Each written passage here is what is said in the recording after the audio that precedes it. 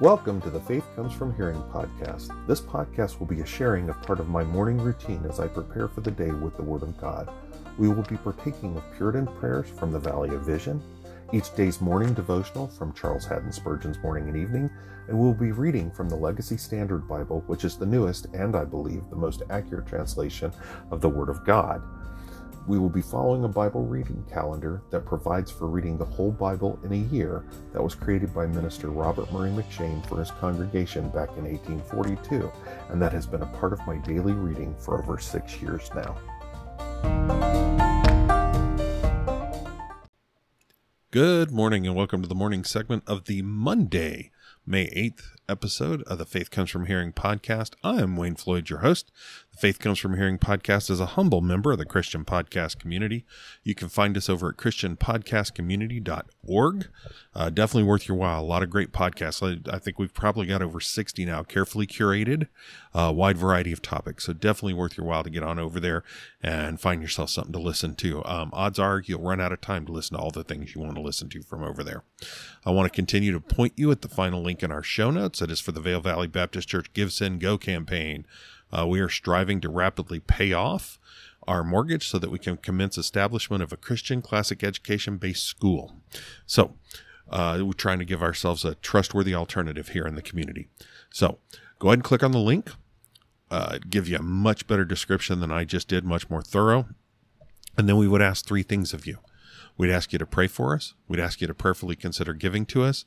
And then we would ask you to pass the link along so others can do the same. All right, well, let's go ahead and get started with our reading for the day. We're going to be doing, since we're back into the week, we're going to be doing our Bible study in the evening segment, but we're going to do our Bible reading here in the morning segment. So let's go ahead and open up with the second day morning prayer, God over all. Let's pray. O God, all sufficient, thou hast made and upholdest all things. By the word of thy power, darkness is thy pavilion. Thou walkest on the wings of the wind. All nations are nothing before thee. One generation succeeds another, and we hasten back to the dust. The heavens we behold will vanish away, like the clouds that cover them. The earth we tread on will dissolve as a morning dream.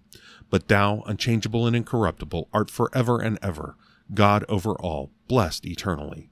Infinitely great and glorious art thou. We are thy offspring in thy care. Thy hands have made and fashioned us.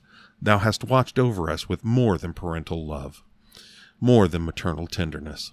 Thou hast holden our soul in life, and not suffered our feet to be moved. Thy divine power has given us all things necessary for life and godliness. Let us bless thee at all times, and forget not how thou hast forgiven our iniquities, healed our diseases, redeemed our lives from destruction, crowned us with loving kindness and tender mercies, satisfied our mouths with good things, renewed our youth like the eagles. May thy holy scriptures govern every part of our lives and regulate the discharge of all our duties, so that we may adorn thy doctrine in all things. Amen.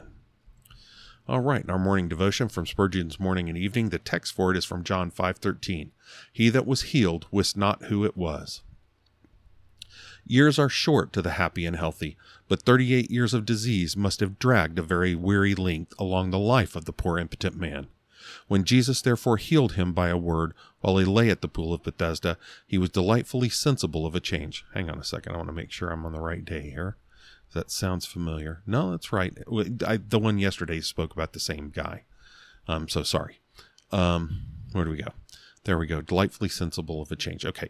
Even so, the sinner who has for weeks and months been paralyzed with despair and has wearily sighed for salvation is very conscious of the change when the Lord Jesus speaks the word of power and gives joy and peace in believing. The evil removed is too great to be removed without our discerning it. The life imparted is too remarkable to be possessed and remain inoperative, and the change wrought is too marvelous not to be perceived. Yet the poor man was ignorant of the author of his cure. He knew not the sacredness of his person, the offices which he sustained, or the errand which brought him around men. Much ignorance of Jesus may remain in hearts which yet feel the power of his blood. We must not hastily condemn men for lack of knowledge, but where we can see the faith which saves the soul soul, we must believe that salvation has been bestowed.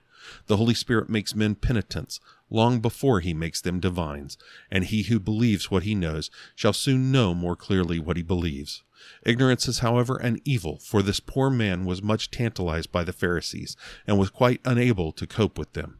It is good to be able to answer gainsayers, but we cannot do so if we know not the Lord Jesus clearly and with understanding. The cure of his ignorance, however, soon followed the cure of his infirmity, for he was visited by the Lord in the temple, and after that gracious manifestation he was found testifying that it was Jesus who had made him whole. Lord, if thou hast saved me, show me thyself, that I may declare thee to the sons of men. All right, and now our Bible reading. All right, we're going to be reading 1 Samuel 2, verse 22 through the end of the chapter, 1 Samuel 3 and 4, John 5, verses 24 through the end of the chapter there, which is verse 47, Psalm 106, the first 12 verses, and then Proverbs 14, verses 30 and 31. So 1 Samuel 2, verses 22 through the end of the chapter. Hear the word of the Lord. Now Eli was very old, and he heard all that his sons were doing to all Israel, and how they lay with the women who served at the doorway of the tent of meeting. So he said to them, Why do you do such things, the evil things that I hear from all these people? No, my sons, for the report is not good which I hear the people of Yahweh passing about. If one man sins against another, God will mediate for him. But if a man sins against Yahweh, who can pray for him? But they would not listen to the voice of their father, for Yahweh desired to put them to death. Now the young boy Samuel was growing in stature and in favor, both with Yahweh and with men. Then a man of God came to Eli and said to him, Thus says Yahweh, Did I not indeed reveal myself to the house of your father when they were in Egypt, enslaved to Pharaoh's house? And did I not choose them from all the tribes of Israel to be my priests, to go up to my altar, to burn incense, to carry an ephod before me? And did I not give to the house of your father all the fire offerings of the sons of Israel? Why do you kick at my sacrifice and at my offering which I have commanded in my habitation, and honor your sons above me by making yourselves fat with the choicest of every offering of my people Israel? Therefore Yahweh, the God of Israel, declares, I did indeed say that your house and the house of your father should walk before me forever. But now Yahweh declares, Far be it from me, for those who honor me I will honor, and those who despise me will be cursed. Behold, the days are coming, and I will break your strength and the strength of your father's house, so that there will not be an old man in your house. And you will look upon the distress of my habitation, in spite of all the good that I do for Israel, and an old man will not be in your house all the days. Yet I will not cut off every man of yours from my altar, so that your eyes will fail from weeping, and your soul grieve, and all the increase of your house will be put to death in the prime of life. Now this will be the sign to you which will come concerning your two sons, Hophni and Phinehas. On the same day both of them will be put to death. But I will raise up for myself a faithful priest who will do according to what is in my heart and in my soul. And I will build him a faithful house, and he will walk before my anointed always. And it will be that everyone who is left in your house will come and bow down to him for a piece of silver or a loaf of bread, and say, Please assign me to one of the priest's offices, so that I may eat a piece of bread. 1 Samuel 3. Now the young boy Samuel was ministering to Yahweh before Eli, and word from Yahweh was rare in those days. Visions were infrequent. And it happened at that time, as Eli was lying down in his place, now his eyesight had begun to fade, and he could not see well. And the lamp of God had not yet gone out, and Samuel was lying down in the temple of Yahweh, where the ark of God was. Then Yahweh called Samuel, and he said, Here I am. Then he ran to Eli and said, Here I am, for you called me. But he said, I did not call you. Go back, lie down. So he went and lay down. Then Yahweh called yet again, Samuel. So Samuel arose and went to Eli and said, Here I am, for you called me. But he answered, I did not call, my son. Go back and lie down. Now Samuel did not yet know Yahweh, nor had the word of Yahweh yet been revealed to him. So Yahweh called Samuel again for the third time, and he arose and went to Eli and said, Here I am, for you called me. Then Eli discerned that Yahweh was calling the young boy. And Eli said to Samuel, Go lie down, and it shall be, if he calls you, then you shall say, Speak, Yahweh, for your slave is listening. So Samuel went and lay down in his place. Then Yahweh came and stood and called as at other times, Samuel, Samuel. And Samuel said, Speak, for your slave is listening. And Yahweh said to Samuel, Behold, I am about to do a thing in Israel, at which both ears of everyone who hears it will tingle. In that day I will establish against Eli all that I have spoken concerning his house from beginning to end. And I have told him that I am about to judge his house forever for the iniquity which he knew, because his sons have been bringing a curse on themselves. But he did not rebuke them. Now therefore I have sworn to the house of Eli that the iniquity of Eli's house shall not be atoned for by sacrifice or offering forever. So Samuel lay down until morning. Then he opened the doors of the house of Yahweh, but Samuel was afraid to tell the vision to Eli. Then Eli called Samuel and said, Samuel, my son. And he said, Here I am. And he said, What is the word that he spoke to you? Please do not hide it from me. May God do so to you and more also if you hide anything from me of all the words that he spoke to you. So Samuel told him everything and hid nothing from him. And he said, It is Yahweh. Let him do what seems good in his eyes. Thus Samuel grew, and Yahweh was with him, and let none of his words fall to the ground. So all Israel, from Dan even to Beersheba, knew that Samuel was confirmed as a prophet of Yahweh. And Yahweh appeared again at Shiloh, because Yahweh revealed himself to Samuel at Shiloh by the word of Yahweh. And 1 Samuel 4. Thus the word of Samuel came to all Israel.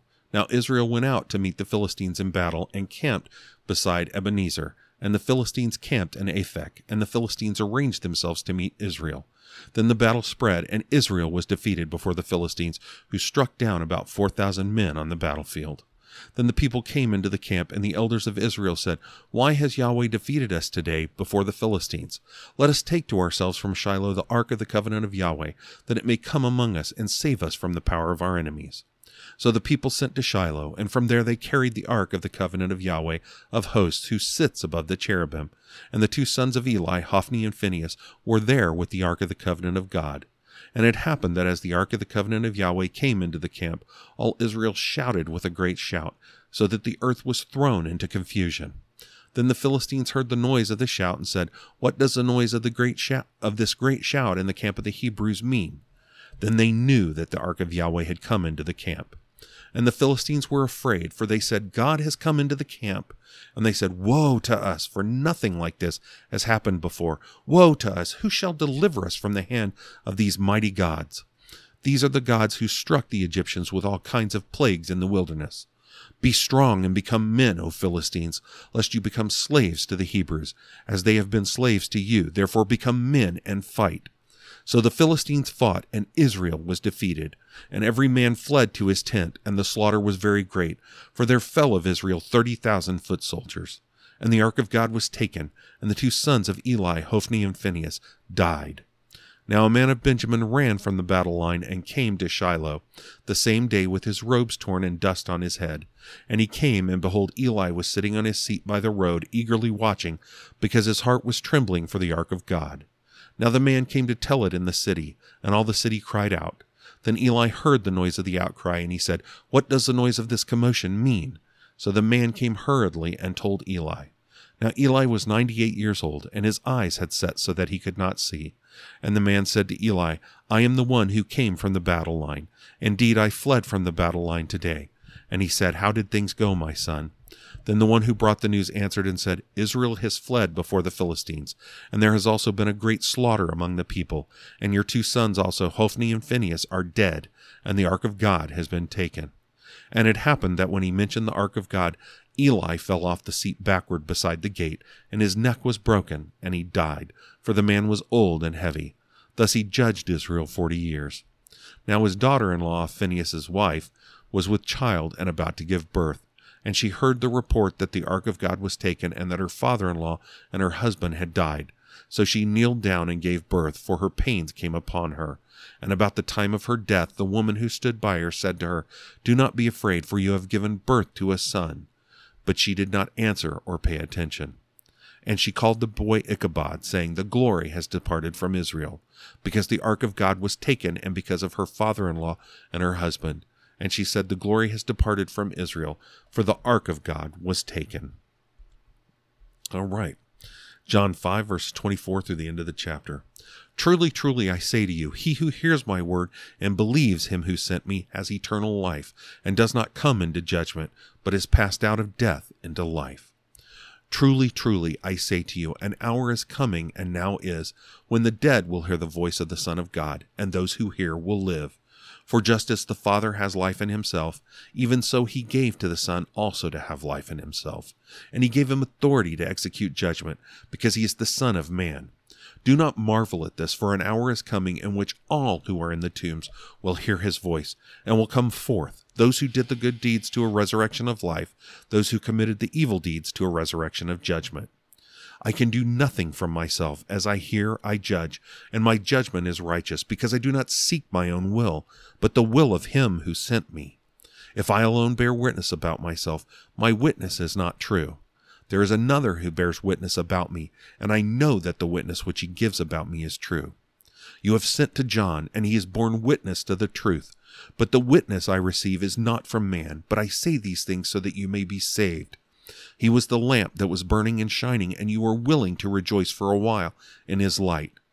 But the witness I have is greater than the witness of John. For the works which the Father has given me to finish, the very works that I do, bear witness about me, that the Father has sent me. And the Father who sent me, he has borne witness about me. You have neither heard his voice at any time, nor seen his form. And you do not have his word abiding in you, for you do not believe him whom he sent.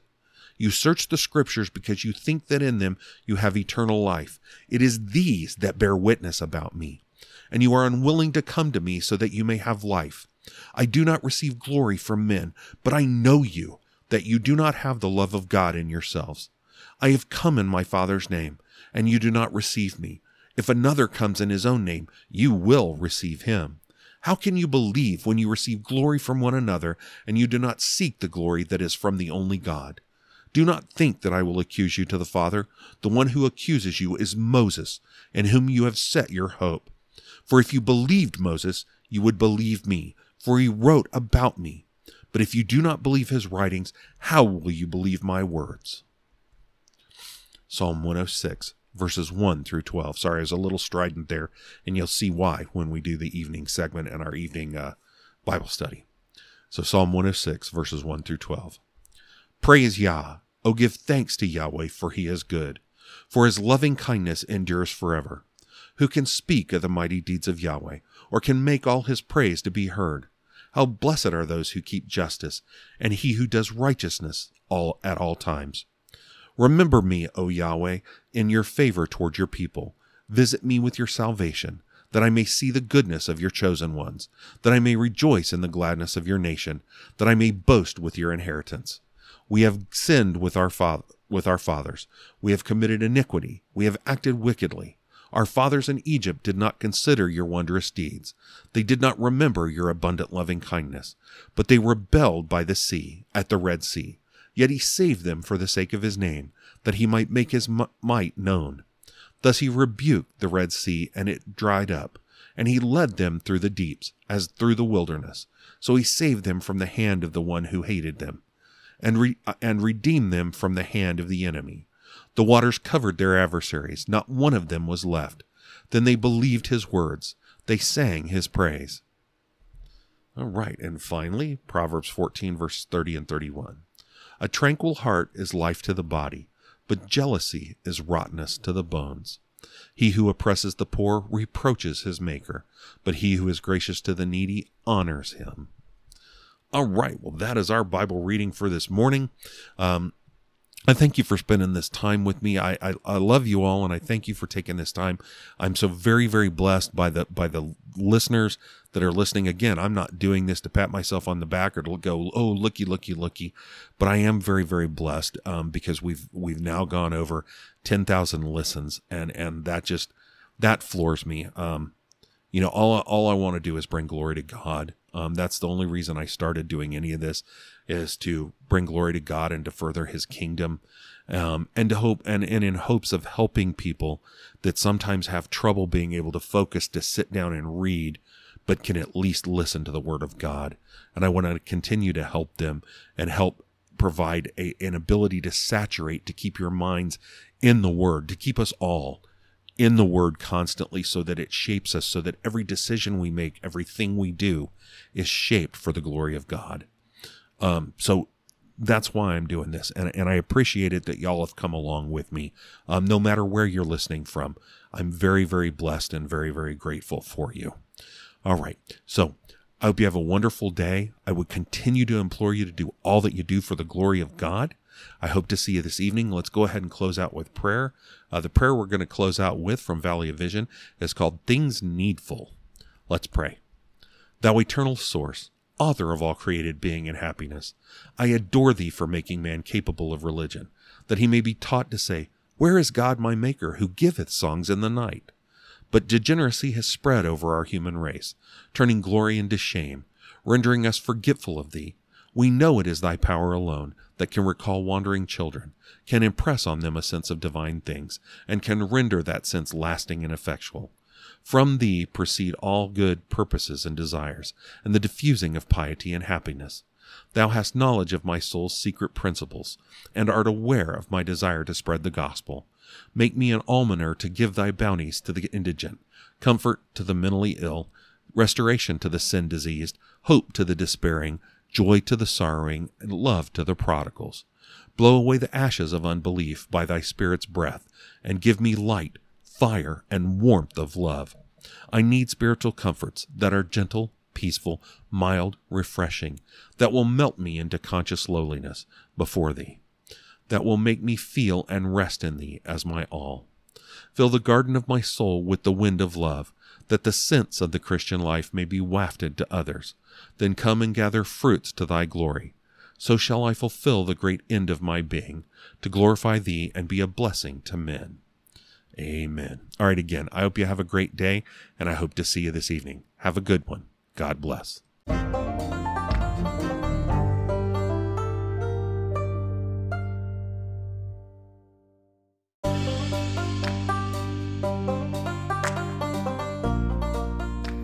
Welcome to the evening segment of the Faith Comes From Hearing podcast. Good evening, and welcome to the evening segment of the Monday, May 8th episode of the Faith Comes From Hearing podcast. I continue to be Wayne Floyd, your host, which is probably a good thing because I'd hate to be swapping identities. That would be awful. Honestly, that would be awful. I mean, I have trouble liking myself. I'm trying to do something else, and I have enough trouble in my walk of sanctification being one person, much less being multiples. So, again, I am Wayne Floyd, your host. We're going to be continuing on. Faith Comes From Hearing is a humble member of the Christian podcast community. You can find us over at christianpodcastcommunity.org. A lot of great stuff to listen to over there. Most of them, actually probably all of them, much better than my podcast. But I appreciate that you're over here listening with me, and we're going to be getting back into our Bible study in the Gospel of John.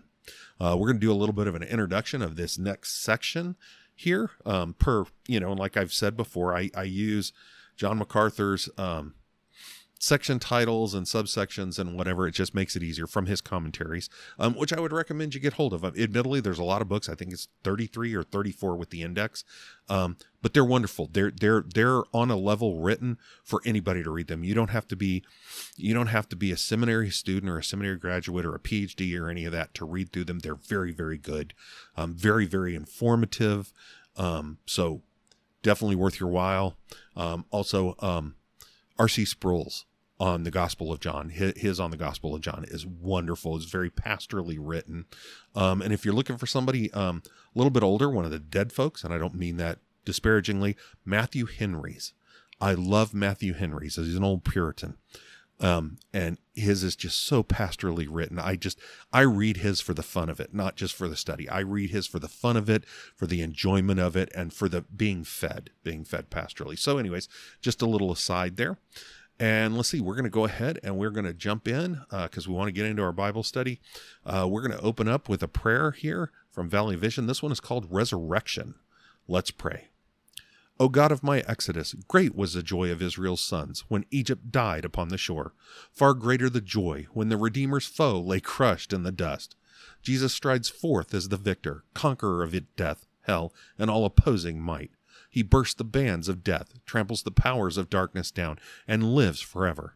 He, my gracious surety, apprehended for payment of my debt, comes forth from the prison house of the grave, free and triumphant over sin, Satan, and death. Show me herein the proof that his vicarious offering is accepted, that the claims of justice are satisfied, that the devil's scepter is shivered, that his wrongful throne is leveled. Give me the assurance that in Christ I died, in him I rose. In his life I live, in his victory I triumph. In his ascension I shall be glorified. Adorable Redeemer, thou who wast lifted up upon a cross, art ascended to highest heaven. Thou who as man of sorrows wast crowned with thorns, art now as Lord of life wreathed with glory. Once no shame more deep than thine, no agony more bitter, no death more cruel. Now no exaltation more high, no life more glorious, no advocate more effective. Thou art in the triumph car leading captive. Thine enemies behind thee, what more could be done than thou hast done? Thy death is my life, thy resurrection my peace, thy ascension my hope, thy prayers my comfort. Amen. All right, now our evening devotion from Spurgeon's Morning and Evening for May 8th. For the evening segment, this is the text is from Job 22:21. Acquaint now thyself with him. If we would, sorry, that's not moving. Sorry, click. Okay. If we would rightly acquaint ourselves with God and be at peace, we must know him as he has revealed himself, not only in the unity of his essence and subsistence, but also in the plurality of his persons. God said, "Let us make man in our own image." Let not man be content until he knows something of the us from whom his being was derived. Endeavor to know the Father. Bury your head in his bosom in deep repentance, and confess that you are not worthy to be called his son. Receive the kiss of his love. Let the ring, which is the token of his eternal faithfulness, be on your finger. Sit at his table, and let your heart make merry in his grace. Then press forward and seek to know much of the Son of God, who is the brightness of his Father's glory, and yet in unspeakable condescension of grace became man for our sakes. Know him in the singular complexity of his nature, eternal God and yet suffering finite man. Follow him as he walks the waters with the tread of deity, and as he sits upon the well in the weariness of humanity. Be not satisfied unless you know much of Jesus Christ as your friend, your brother, your husband, your all. Forget not the Holy Spirit. Endeavor to obtain a clear view of his nature and character, his attributes and his works. Behold that Spirit of the Lord, who first of all moved upon chaos and brought forth order, who now visits the chaos of your soul and creates the order of holiness. Behold him as the Lord and giver of spiritual life, the illuminator, the instructor, the comforter, and the sanctifier. Behold him as like holy unction. He descends upon the head of Jesus, and then afterwards rests upon you who are as the skirts of his garments. Such an intelligent, scriptural, and experimental belief in the Trinity in unity is yours if you truly know God, and such knowledge brings peace indeed. Wow, what an awesome one. Awesome one from Spurgeon for us. All right, well, let's see. All right, well, let's get on into our Bible study. We're going to be getting back into it in John chapter 8 after our weekend off. Okay, so we're moving to a new segment. Sorry, I got a little winded. I had to stop for a minute and do a few things. And I get winded easy. But we're going to continue on in John chapter 8. So we finished our section about dealing with Jesus' claim to be the light of the world, his proclamation that he was the light of the world. And we finished that. And we're going to run through a little bit of an introduction here. But we're moving on to the next section. So we were, what was it? It was John 8 verses 12 through 21. So it was after the little interlude about the woman caught in adultery and the Jewish leaders and the hypocrisy that the Jewish leadership showed. But it was more about Jesus's character during that, the humility he showed, the forgiveness he showed, but the accusation, I mean, the conviction that he showed towards those leaders. So dealt with that, but then we moved on into this Jesus being the light of the world. And so we dealt with the different parts, the area that it took place in. Again, it took place in the women's court, which actually had that was important. It was in the treasure at the treasury. And again, like I explained to you, the treasury was not a building itself, but what it was a place where there were 13 trumpet-shaped boxes where people would drop their contributions in, and the boxes were earmarked. They said specifically where those funds would go. But that happened to be obviously a very, very active place, a lot of activity. And again, I explained to you, there's the court of the Gentiles, the court of the women, and the court of the men. Court of the men was the furthest in. So everybody could go in the court of the Gentiles. The men and the Jewish men and women could go to the court of the women, and then the Jewish men could go to the court of the men. But so the court of the women tended to be very, very busy. So like I said, and of course where Jesus was preaching there and teaching there by the treasury was very, very close to where the Sanhedrin met, almost within earshot. So, needless to say, they've been wanting to apprehend him. They're not liking what he's preaching. Not happy with what he's saying. But again, we saw him make the assertion that he's the light of the world. And then, of course, they come back and accuse him that he's testifying about himself, and that because of that, it's invalid. And of course, it's true from the point of the law, except the fact that that's within a court. This isn't a court, so it doesn't really apply. But we see him answer back, and he answers back with 3 different evidences to support that his self-testimony is true. 1, he points out his divine origin and his divine destiny, and their ignorance of that. He makes clear that you're ignorant of this, but this is who I am. And then his divine nature manifests. He proclaims his divine nature, and that nature being shared with the Father. He's clear. He says, the Father, that is the reference to God. He's making very, very clear that his nature is a shared nature with God, making clear that he could only be the Son of God. He can only be the Christ, the Messiah. And then that final evidence is he rebuts the Pharisees and the chief priests' accusation that he's the only witness for his claims. He makes clear that there are more than one witnesses, and in this case, he makes clear that God himself is a witness to Christ. So Christ's witness and God's witness, and that both of them are divine, totally refutes and makes a mockery, truly, of what the Pharisees have been saying, the Pharisees and the chief priests have been saying. And then we saw the announcement in verse 21. Then he said again to them, I'm going away, and you will seek me, and will die in your sin. Where I am going, you cannot come. Of course, referring to his death on the cross. So we get in to what we're going to deal with over this next week, God willing. And so I'm going to read them to you. This is John chapter 8, verses 22 through 30. And then I'm going to give you a little bit of an introduction this evening, and then God willing, we'll start breaking this down into sections. Okay, so John 8, verse 22. Hear the word of the Lord. So the Jews were saying, surely he will not kill himself, since he says, where I am going, you cannot come. And he was saying to them, you are from below, I am from above. You are of this world, I am not of this world. Therefore I said to you that you will die in your sins. For unless you believe that I am he, you will die in your sins. So they were saying to him, who are you? And Jesus said to them, what have I been saying to you from the beginning? I have many things to say and to judge concerning you. But he who sent me is true, and the things which I heard from him, these I am saying to the world. They did not know that he had been speaking to them about the Father. So Jesus said, when you lift up the Son of Man, then you will know that I am he. And I do nothing from myself, but I speak these things as the Father taught me. And he who sent me is with me. He has not left me alone, for I always do the things that are pleasing to him. As he was speaking these things, many believed in him.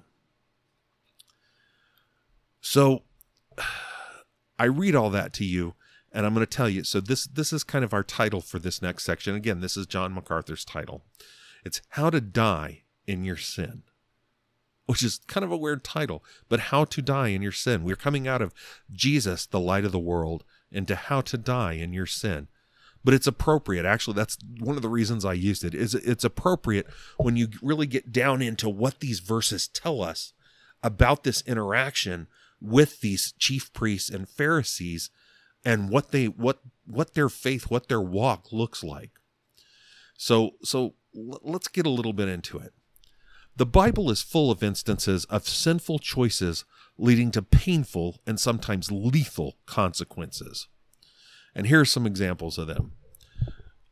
The first one obviously has to be Adam and Eve themselves.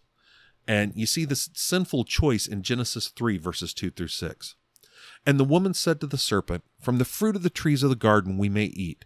But from the fruit of the tree which is in the midst of the garden, God said, You shall not eat from it, and you shall not touch it, lest you die.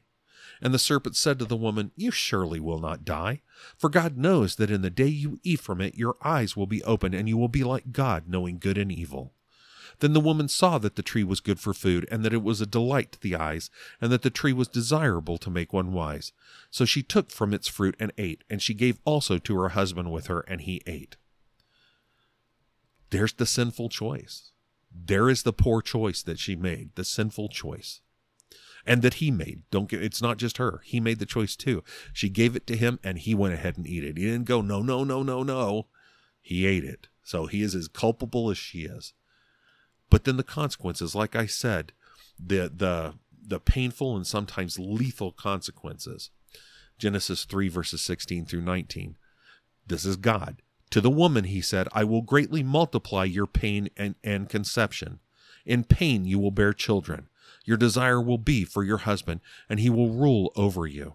Then to Adam he said, Because you have listened to the voice of your wife, and have eaten from the tree about which I commanded you, saying, You shall not eat from it, cursed is the ground because of you. In pain you will eat of it all the days of your life. Both thorns and thistles it shall grow for you, and you will eat the plants of the field. By the sweat of your face you will eat bread, till you return to the ground, because from it you were taken, for you are dust, and to dust you shall return. And then they were kicked from the garden, and a guardian set up there so that they could never go back in. They could never get back in. Painful. Lethal. Honestly, it was lethal for them. You don't see them being affected right away. But until that point, they were eternal. God had made them eternal. It was at that point that death came into the world. We see Moses and Aaron doing the same thing, where they didn't show the proper respect. God told them what to do to bring water, to provide water for the Israelites, and instead of being respectful and awe-filled and reverent, they behaved incorrectly. And same thing. They were not allowed to come into the promised land. Numbers 20, verses 7 through 12. And Yahweh spoke to Moses, saying, Take the rod, and you and your brother Aaron assemble the congregation, and speak to the rock before their eyes, that it may yield its water. You shall thus bring forth water for them out of the rock, and let the congregation and their beasts drink. So Moses took the rod from before Yahweh, just as he had commanded him, and Moses and Aaron gathered the assembly before the rock. And he said to them, Listen now, you rebels, shall we bring forth water for you out of this rock? Then Moses raised high his hand and struck the rock twice with his rod, and water came forth abundantly, and the congregation and the beasts drank. But Yahweh said to Moses and Aaron, Because you did not believe me to treat me as holy in the sight of the sons of Israel, therefore you shall not bring this assembly into the land which I have given them.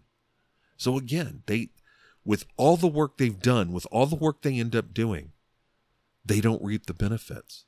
They don't go into the promised land. One sinful choice, but that's all it takes. One sinful choice, but that's all it takes. As much as you might not think about it, Solomon, he was the chosen of God.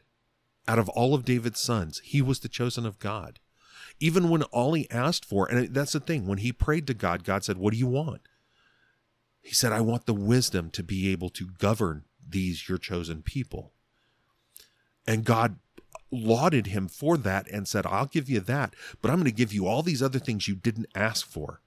He ended up being the richest and the wisest and the most powerful that had ever lived. And honestly, if you really figured it out, even in today's terms, he'd still have been the richest and the wisest and the most powerful that had ever lived. Yet in his old age, he let his non-Jewish wives, one of the places he strayed, is he should have never married the hundreds of wives he did, particularly the ones from false religions, from these other areas. Because sure enough, in his old age, his non-Jewish wives led him astray. 1 Kings 11:4. Now it happened at the time that Solomon was old, his wives turned his heart away after other gods, and his heart was not wholly devoted to Yahweh his God, as the heart of David his father had been. Again, he completely strayed from the worship of God. And it should be clear. And of course we go, oh, okay, well, yeah, but we don't hear anything terrible happening to him. Read Ecclesiastes. It's written by him. If you didn't know that, it is written by Solomon. And note what he says after all of this. Ecclesiastes 1:2. Vanity of vanities, says the preacher. Vanity of vanities, all is vanity. He's basically saying silliness of silliness, uselessness of uselessness, all is uselessness. He's making clear that everything, and if you read through all of Ecclesiastes, he makes clear that everything except for the pursuit of God is a complete and total waste of time. He had all of it, and he threw it away on a garbage choice. And the choice wasn't so much, at least the way I understand it, the choice wasn't that he was led astray. The choice was that he married all those wives trying to draw in power and let himself be corrupted by them. One that should be easiest for us to think of, Judas. He was one of the 12. Judas Iscariot. He was one of the 12. He had the opportunity to end up being closer to Christ than anybody but those 12. But he sold out the Lord for 30 pieces of silver.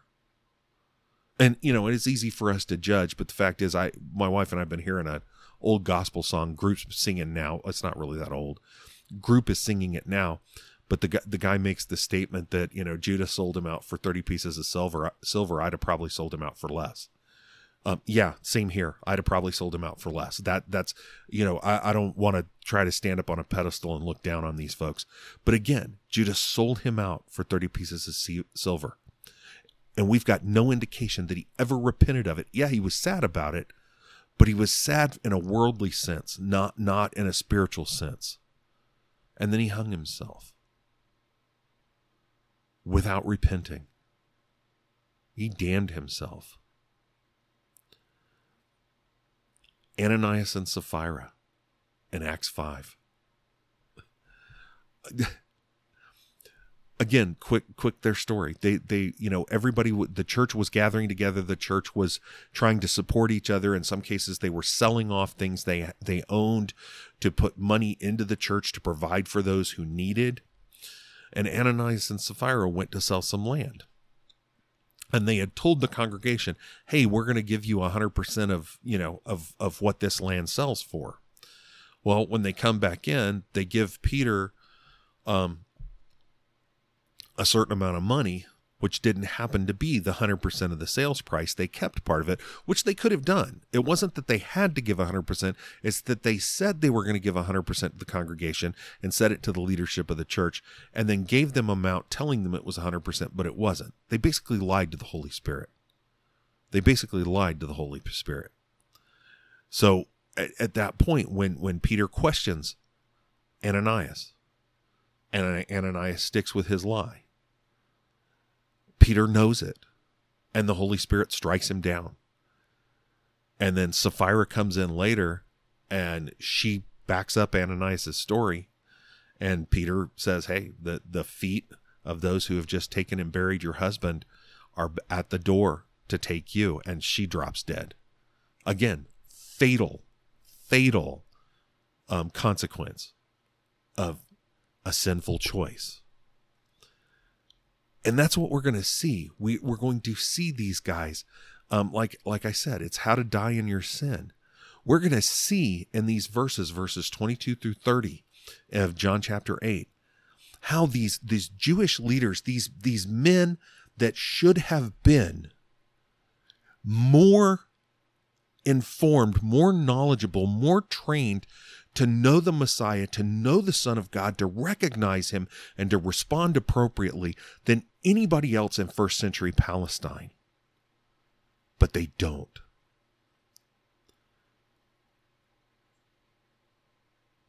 So, leading into these verses, unbelief in Jesus Christ as the Messiah is inexcusable. By this point in the Gospel of John, their disbelief in Jesus Christ as the Messiah is inexcusable. They no longer have any excuse. And as I've said across the last couple of weeks, he was performing more than enough miracles, including healings. He has shown clearly that he meets all the prophecies that speak of him from the law and the prophets. He has shown clear witnesses that even the Jewish leadership should have accepted to the face that he was the Christ, the Son of God. Our reading today was the end of John chapter 5. That's him presenting the witnesses. And we worked through that, I don't know, a month or so ago. That's him presenting the witnesses. It's very, very clear that he is the Christ, the Son of God. They have no excuse at this point to not believe in him. And that's basically what it is. And we're going to see how people die in their sin. So what we're going to see across these 9 verses this week, God willing, are 4 ways to die in your sin.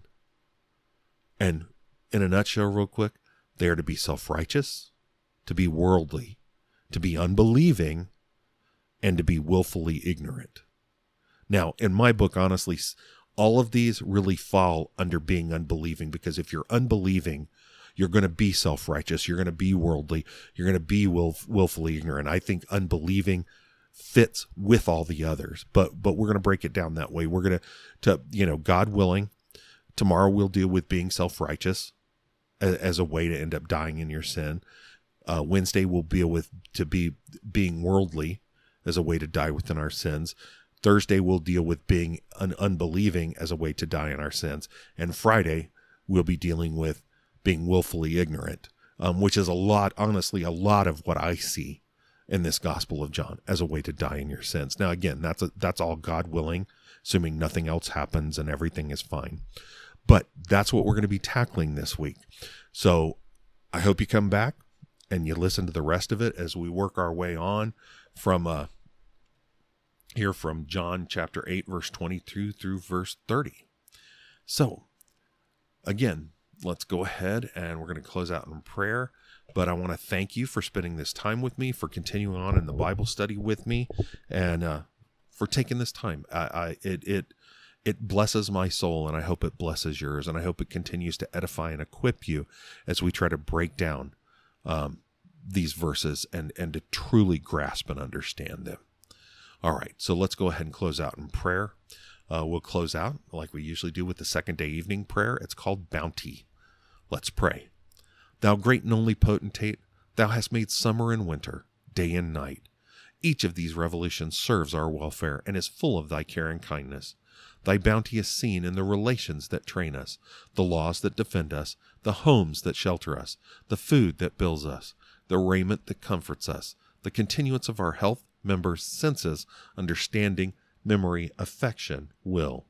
But as stars fade before the rising sun, thou hast eclipsed all these benefits in the wisdom and grace that purposed redemption by Jesus thy Son. Blessed be thy mercy that laid help on one that is mighty and willing, one that is able to save to the uttermost. Make us deeply sensible of our need of his saving grace, of the blood that cleanses, of the rest he has promised, and impute to us that righteousness which justifies the guilty, gives them a title to eternal life, and possession of the Spirit. May we love the freeness of salvation and joy in its holiness. Give us faith to grasp thy promises that are our hope. Provide for every exigency and prevent every evil. Keep our hearts from straying after forbidden pleasures. May thy will bind all our wishes.